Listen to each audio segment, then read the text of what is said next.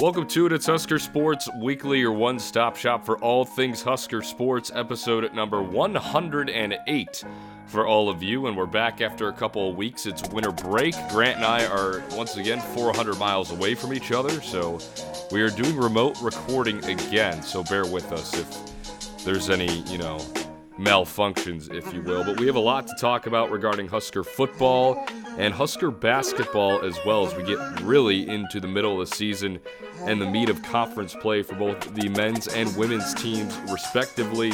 The Big Ten is good on either side, so that'll be a fun conversation. Both teams with two big conference matchups coming up tonight on Wednesday, December 28th, and we record this, and tomorrow, Thursday, December 29th. So we'll get into those matchups, but before all of that, Grant Hansen and Connor Clark here with you. As always, you can find us on Twitter at C_Clark_27 and at Hansen, not Hansen. Ian, not O-N.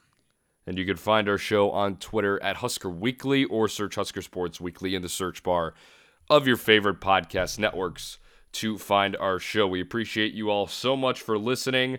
We hope you had a very Merry Christmas or a very happy Hanukkah, whichever one you celebrate. The holidays are here, and we won't talk to you again before New Year, so Happy New Year, everybody. 2022 is quickly coming to an end. So let's kick things off with the 2023 signing class. Early signing day is over, and top to bottom, Matt Rhule and his staff did a pretty good job, I would say. They got Malachi Coleman to recommit, which was a big one. Obviously, that was a big, question mark coming into this early signing day because you had Colorado in there trying to get him to come, Michigan, and a bunch of other big-time schools now, especially with the addition of Deion Sanders to Colorado to try and pry Malachi Coleman away from the Huskers, but he recommits to Nebraska and Matt Rhule's staff. You have a couple of other guys, such as Riley Van Poppel. Prince Will, I don't know how to say your last name just yet, but yes, I will get better at that. I will take a crack at it. I will throw my hat in the ring. Do it. Embarrass yourself, please. Yeah, it's Princewell Unmalen. That is, if I remember correctly from the Huskers Radio Network broadcast on signing day, that is how you say it. And interesting tidbit there, Matt Rhule basically, they butchered the name, I think, the first couple of times, and Greg Sharp and Jessica Kuda, who both been on our show before, they were talking about, how do we get this right? Coach Rhule comes in there with the pronunciation properly on a piece of paper, gets that into them. I don't know if he delivered it himself, but he got that to them so that they could get the name correct, which, again, this will be a running theme throughout the next few months, but again, right? Just another example of his detailed-oriented nature. Yeah, he is very detail-oriented. He's also very confusing on Twitter. I think I've spent this entire winter break trying to translate his emoji language throughout the Twitterverse, so I'm still trying to figure that out. But he's done a nice job on the recruiting trail. He's got a couple of in-state guys as well. And the transfer portal signings were pretty good. Ben Scott, a 3-year offensive lineman starter from Arizona State. Elijah Judy, a defensive lineman from Texas A&M. Jeff Sims, the quarterback from Georgia Tech. So a couple of good players in there as well. Overall, according to 24/7's ranks, and if you want to throw Rivals rankings at me, Grant, be my guest. I won't. I'll throw on threes at you. Okay, yeah, that's what I mean. Sorry. Overall rank on 24/7 is 32, the composite is 28, and the transfer rank is 22. Yeah, so for on 3, 33rd nationally from 40th in the last ranking, so up 7 spots, and then 5th in the Big Ten rankings, up 4 spots from 9th. By the way, there's a couple of more names that could potentially pop Nebraska's way before we go through the next round of additions, and the biggest and the most notable is Cam Lenhart, who's a 4-star edge rusher from, I believe, the New York area. I should be 100% accurate on that, but he would be another big signing as well that could potentially bump Nebraska's class into the top 30, and for a transition class, That's something you certainly have to be appreciative of.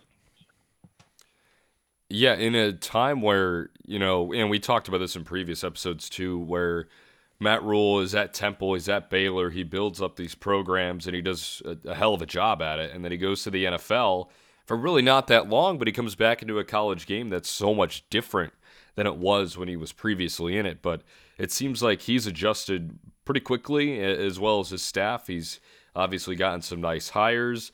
A big story we haven't talked about yet that does fall into recruiting is the decommitment of Dylan Raiola to Ohio State. That's something to look out for as Husker fans as well. I know Twitter, Instagram, Facebook was going absolutely nuts the day that information came out. Obviously, Raiola's uncle is the offensive line coach who has been retained on the staff, so there's that family connection. So that's something else to keep an eye out on the recruiting trail for this Nebraska team. But obviously, you have Malachi Coleman, the number one athlete, as he's listed as for position-wise in the state of Nebraska. Grant, is he the most notable name to you in this class, or who else on here sticks out? Yeah, I think undoubtedly he's the one that the most people are going to recognize. The most people are going to think, okay, it's a good thing we got him. We couldn't let him go. And it really also, again, falls back into the staff's philosophy that we're not going to let players from Nebraska or, even bigger to expand that in the 500-mile radius to leave. That's going to be a huge focus for us. And, by the way, as you look throughout all of football, really all of football, almost every level, high school, college, pro, there are players that Nebraska let get away in the Scott Frost era that are basically just giant indictments of the previous staff's recruiting style. Zane Flores, for one, Gretna. That's the high school level guy. Max Duggan, local guy. Nebraska takes Luke McCaffrey instead of him. And then Joe Burrow, professionally. So there's three examples there, all quarterbacks, all guys that Nebraska didn't take because they liked, we like this outside guy a little bit more, this Luke McCaffrey guy. And look, to be fair, McCaffrey was very highly touted at the time. He came obviously from a football family with an outstanding pedigree. But undoubtedly these are misses. And arguably the worst is Zane Flores, who was here locally in Gretna, the closest of those three guys. All of them had different ties here to Nebraska in one aspect or another. So, again, that's why getting Malachi Coleman is so important, because you don't want to see him leave for Colorado and become great. It doesn't matter how he does here. That option, that outcome, at least for now, barring a transfer portal, is not on the table. So that's great. Princewell Umailin, I really like him. I really do. 6'4", 230 listed on On3. Second highest rated guy in the class. Guy's got a ton of speed. Very, you love the measurables, right? Speed's very big to this staff. I like him a lot. And then I don't really think you can talk about this class without mentioning Eric Fields, because the guy is someone that this coaching staff raves about constantly. And I think in a lot of ways could very well be the poster child for how this staff develops players here at Nebraska, right? Because, again, I think at this point, 3 different staff members of Nebraska's 7, 3 still need to be hired, have mentioned Eric Fields directly. This linebacker out of Oklahoma, a guy who didn't have any stars, relatively, I think, low national interest. Nebraska finds him, gets on him, and commits him within, again, a little bit less than a month. And he's a guy that Nebraska thinks is going to be a household name here. 180 tackles in high school, I believe in his senior year, actually. So, we don't know what he's going to be. We don't know what the staff is going to develop him into, but he's sort of the guy that, look, this guy fits our physical metrics. We think he's a gem. It's a guy discovered by defensive backs coach Evan Cooper. This is a guy that we think we can turn into something. And so it'll be interesting to see down the line, 2 years, 3 years from now, if this guy becomes what this staff thinks he can be. And if that's true, then we could be looking at a really successful era of football here in Lincoln under head coach Matt Rule. Yeah, I'm looking at Eric Fields, and I'm on the On3 site now. Grant, I will give you and everybody at On3 a little props here. I absolutely love the NIL value part of the recruiting stuff. I think that's pretty awesome. But if this coaching staff, they pick out Eric Fields, and you mentioned that they say his name specifically when they're talking about linebackers and stuff, I want to read off his teams of interest list, and I think it's honestly pretty eye-opening when you kind of put everything together and how he got to Nebraska. So Oklahoma State, he did not get an offer from. He was offered from the following schools: Abilene Christian, New Mexico State, Texas Tech, North Texas, Arkansas State, and of course Nebraska. And if this is a get that can really shine as a 3-star linebacker, he's 6'2", 195. I mean, the next best thing for him was Arkansas State, and that's no disrespect to Arkansas State, but the Nebraska to Arkansas State program comparison is quite large, right? So if that's a get that really stands out, I think that would be, props to Rule and his staff for finding him, because you said the stats too. His senior year, he had a ridiculous amount of tackles. I mean, that is going to be a huge get, and especially losing Garrett Nelson now, which is an experienced guy. I mean, you're going to have to reconstruct that linebacker room a little bit. No more Ernest Hausman as well. So, yeah, if that could be, a diamond in the rough, if you will, that would be really amazing considering, I mean, it was 98.4% Nebraska and 1.5% to Arkansas State. So that would be a phenomenal get. Yeah, and look, if you are on the outside looking in on this, you're thinking, why does Nebraska get in with so much ease to get this guy out of Oklahoma? Why weren't this is like the type of guy that Brett Venables and the Sooners should be all over, or Oklahoma State and head coach Mike Gundy. And so the thought process there, and this was reported by Sean Callahan, my boss there at Husker Online, academics was the question mark. So grades might have been a little bit tight. Now, Nebraska feels very confident that its academic support staff and its coaching staff can help him there. But if you're wondering why is this guy flown under the radar so much, that is one possible explanation. But again, it's just like you ask me, who do I think are the best guys in this class? I really don't know. I know the coaching staff really talks about him a lot, and so you can't not mention him. You can't leave him out. Cameron Lenhart, by the way, getting Cam Lenhart would be huge. I mean, that's another 4-star defensive end. You're bringing in Chief Borders from Florida, a guy that this coaching staff likes. They like his energy. They like his intelligence. So you're going to need to get some guys in now. And some of these younger guys, considering some of the losses Nebraska has had on the defensive line, might be playing sooner than later. I love Chief Borders' name. I just had to throw that out there. I think that's a phenomenal first name. And let's get him on the all-name team here way too early for the 2023 season. Jeff Sims is a name that obviously sticks out on the page for me. Just obviously the quarterback position, very, very important for college football. How will he get developed? I would imagine that he's backing up Casey Thompson as of right now. He doesn't have a full season starting under his belt, but how will he progress underneath the teaching of Rule's staff? Because that's the big question too. Rule is really, really good at the progression of players and developments, and I think he could be a pretty prime example of that, depending on how big of a leap that he jumps. That also begs the question, okay, well, who's going to leave the quarterback room? Because I believe there's 10 quarterbacks on the roster now. And 7 are on scholarship. Right. So you would have to think 1 or 2 are going to be out of there now. So that'll be another question. But and it's fascinating. It's fascinating because, and this was a big topic of discussion last week, there were 2 questions asked on each of those 2 potential starting quarterbacks, Casey Thompson, Jeff Sims.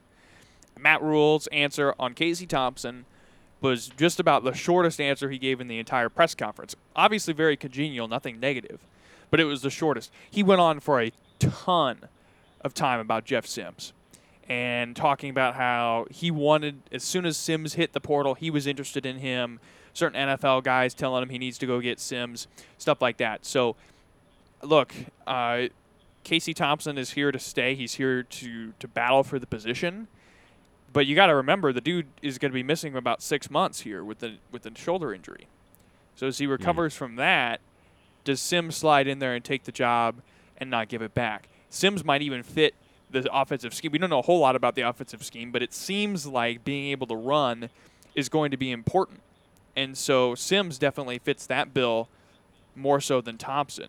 And so that'll also be something to watch in the coming days. So, look, we don't know a whole lot, but I think Sims has just as good of a shot as anyone in that quarterback room right now of taking the starting job.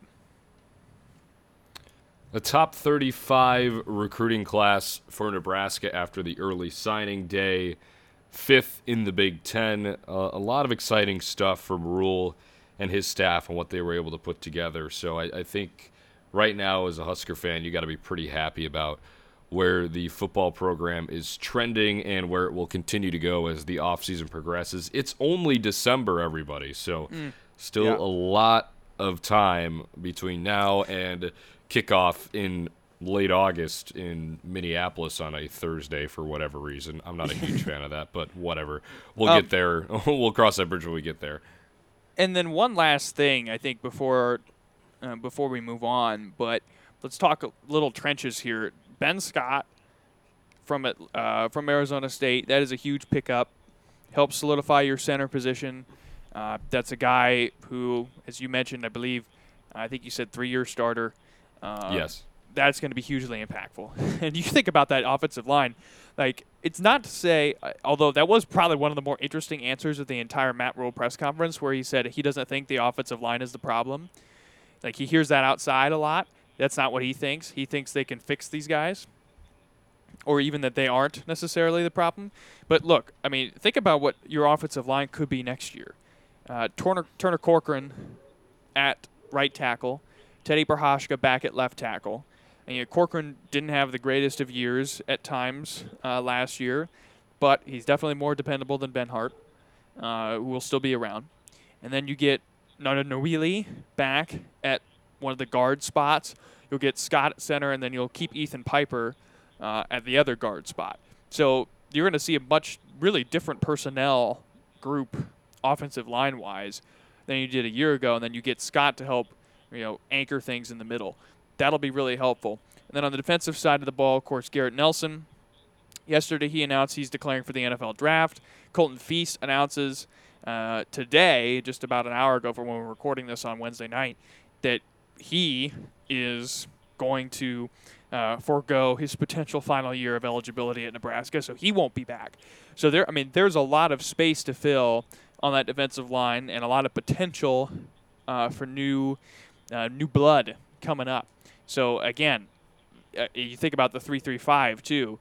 What sort of scheme does Nebraska go with defensively to try to offset some of its deficiencies personnel-wise and promote its strengths? That's going to be a question that we'll be probably dealing with for the next several months.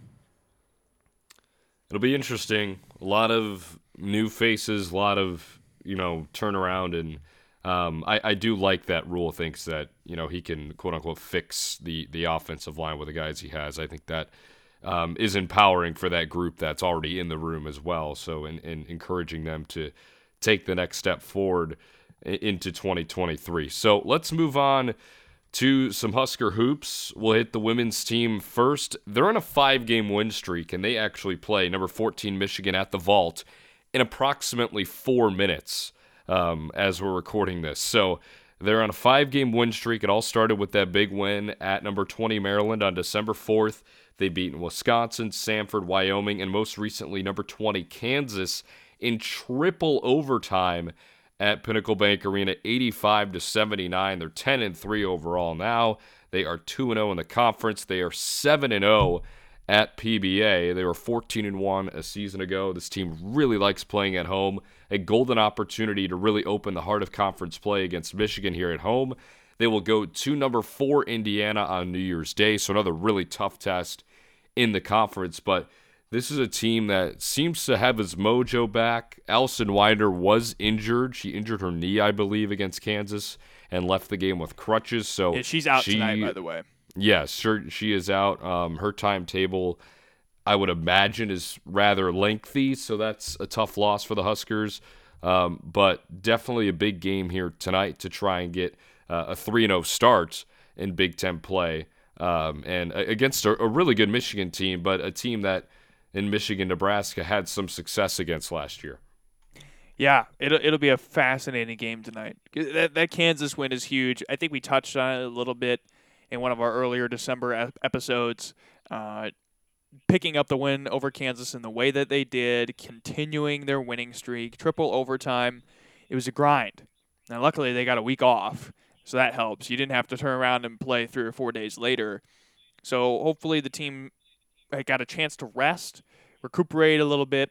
And now you wonder what happens, obviously, with Allison Widener, where you get Sam Haiby back in some capacity, and then you lose Allison Widener. That really stinks. And so we're going to get a test tonight of how strong this team's mental fortitude is.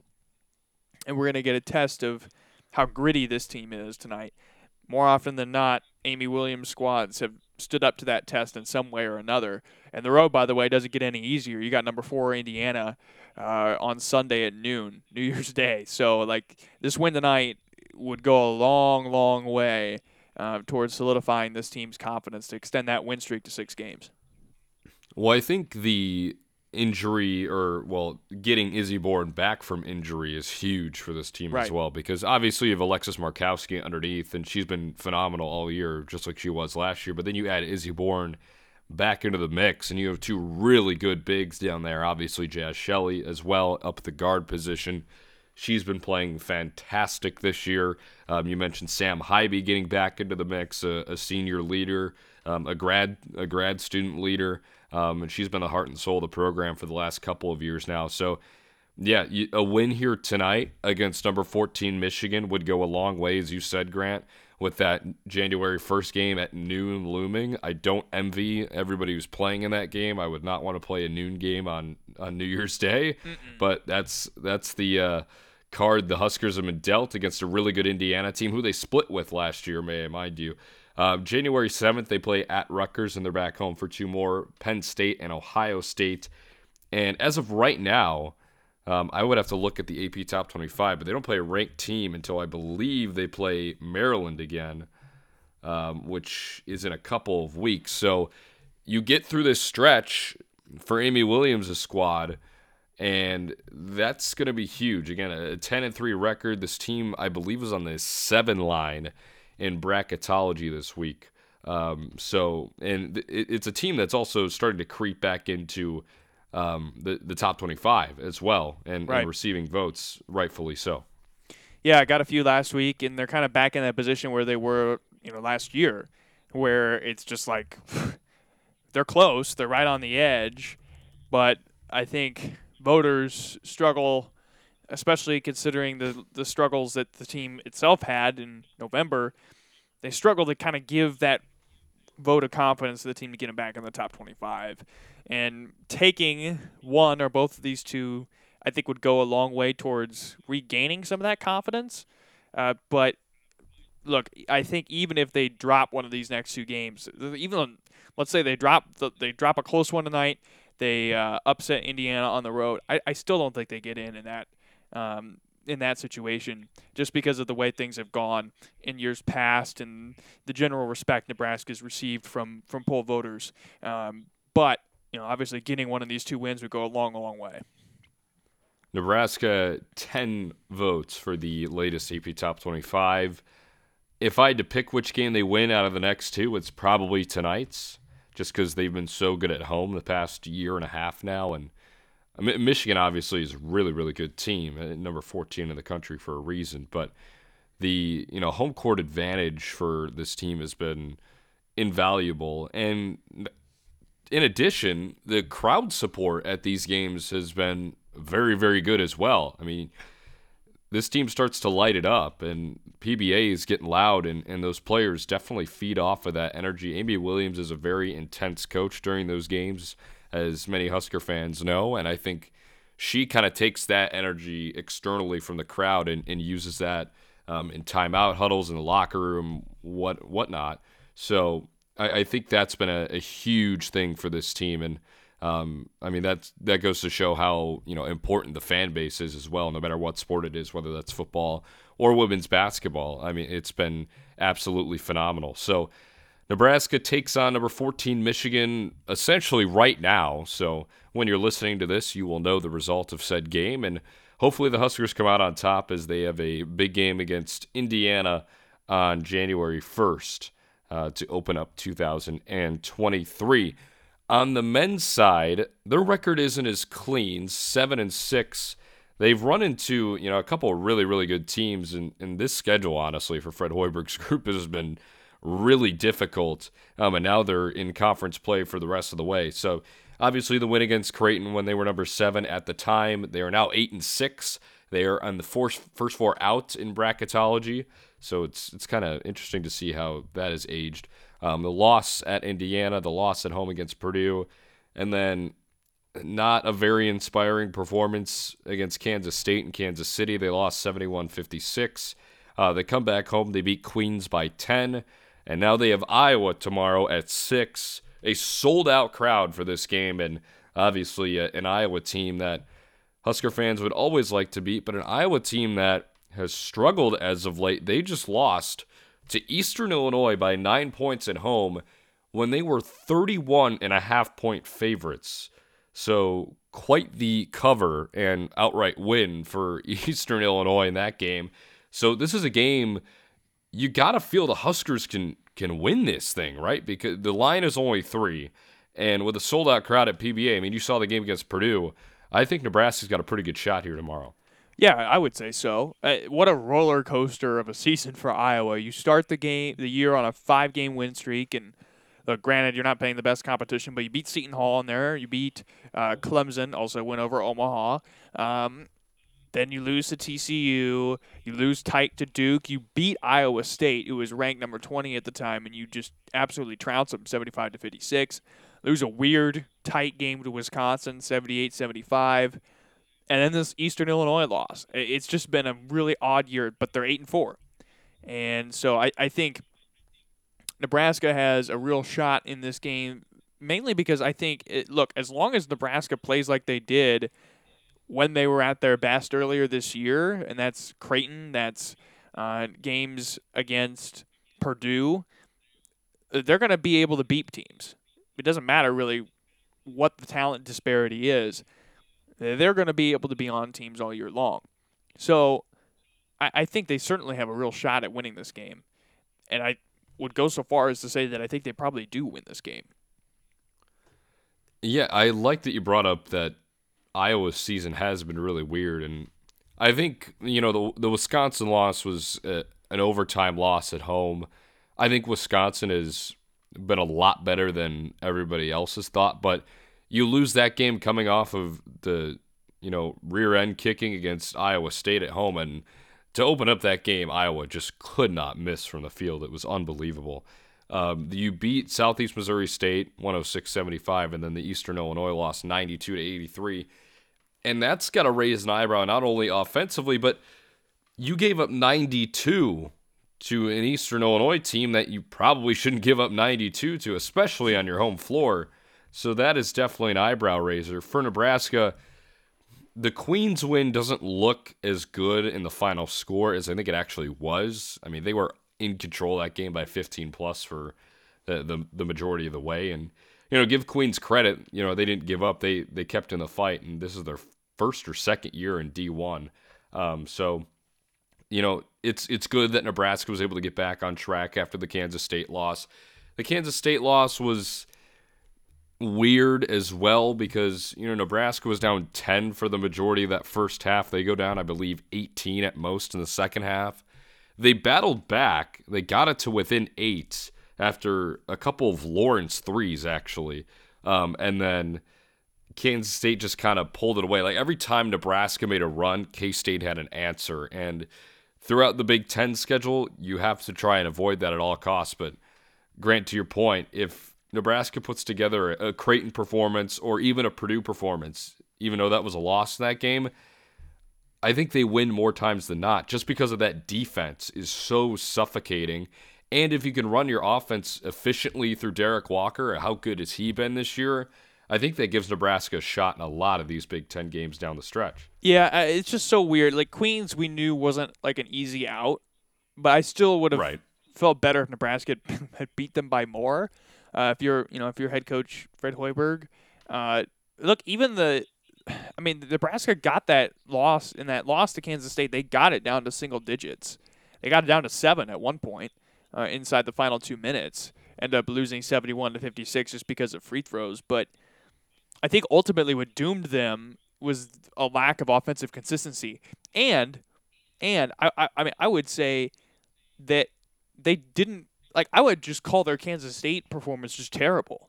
Like by their standards, by the standards they had set for themselves in the previous 3 weeks or so, that was an awful loss. So yeah, I think you kind of have those questions start to creep back in. Was that December run just sort of a mirage, something we've seen with the basketball teams well before Fred Hoiberg?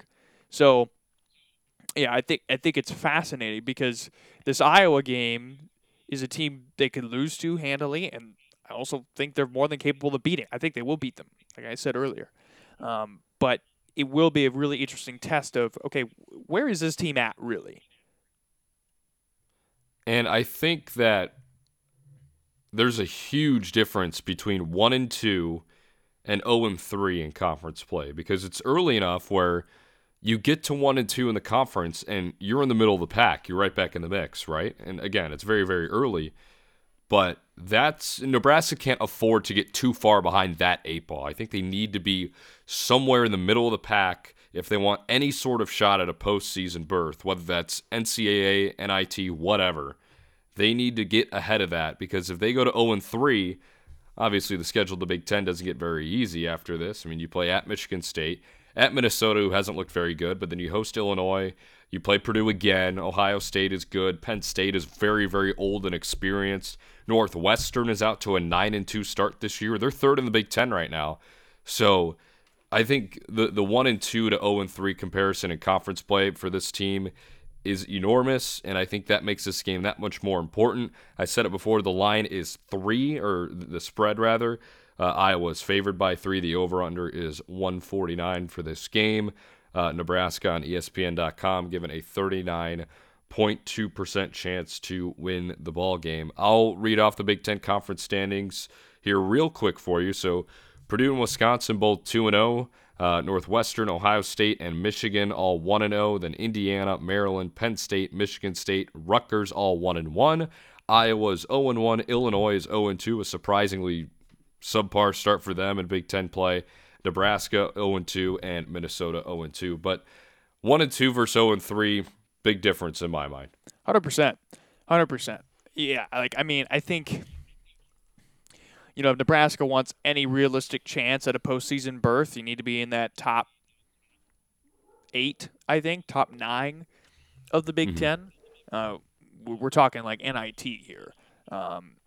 And this Iowa game is really important just in terms of there's not a lot of winnable games on the schedule, or games that you're like, yeah, I think they can win that game. I would say with 60% confidence. There really is not a whole lot of those. So you need to find them wherever, and you need to take advantage of them wherever you can, especially at Pinnacle Bank Arena in front of the crowd that's going to be there on Thursday night. Yeah, we've talked about it too with a lot of different people. It is amazing how good of a home court advantage it is at PBA when there's a lot of people in the building, and there will be tomorrow night. You can catch the game at 6 p.m. on the Big Ten Network, an expected sold-out crowd for this game. So PBA will be jumping in late December. Big game for the Huskers as they take on Iowa, the women's team in action right now against number 14 Michigan. So a lot of hoops action coming your way. We'll have our coverage of those two teams throughout the season as they progress into Big Ten play and as we get closer and closer to the postseason.